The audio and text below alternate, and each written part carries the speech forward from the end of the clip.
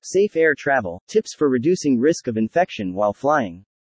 Book to fly when it is the least crowded. Don't fly if you might be sick. Remember to bring supplies. The latest numbers from the TSA show passenger counts more than 1 million per day every day since March 9 of this year. This is good news for the travel industry and the traveling public. But while consumers are increasingly ready for the excitement of travel to come back into their lives, heightened awareness of hygiene-related safety protocols should remain top of mind.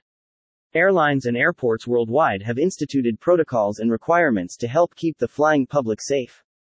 To aid in continued safety vigilance, air travel experts are sharing their top tips for strategies to reduce the risk of infection while flying.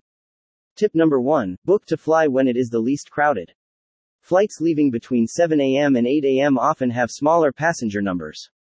Earlier flights can be filled with deal seekers, and airports are traditionally the busiest between 10 a.m. and 11 a.m. Further reduce exposure to large crowds by flying on Tuesdays or Wednesdays, traditionally the slowest days of the week for air travel.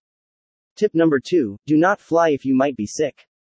Your immune system is weaker when you are sick, so if you are feeling under the weather, put off travel to another day.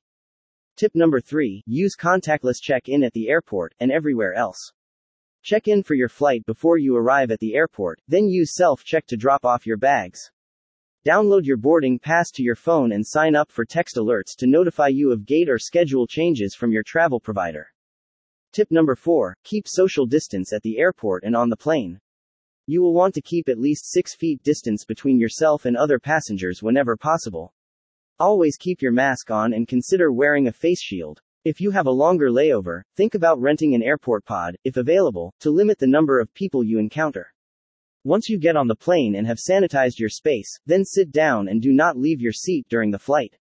Tip number 5. Don't fly if you might be sick. Your immune system is weaker when you are sick. Even if you just have a little under the weather feeling, you are putting yourself at higher risk to catch other illnesses.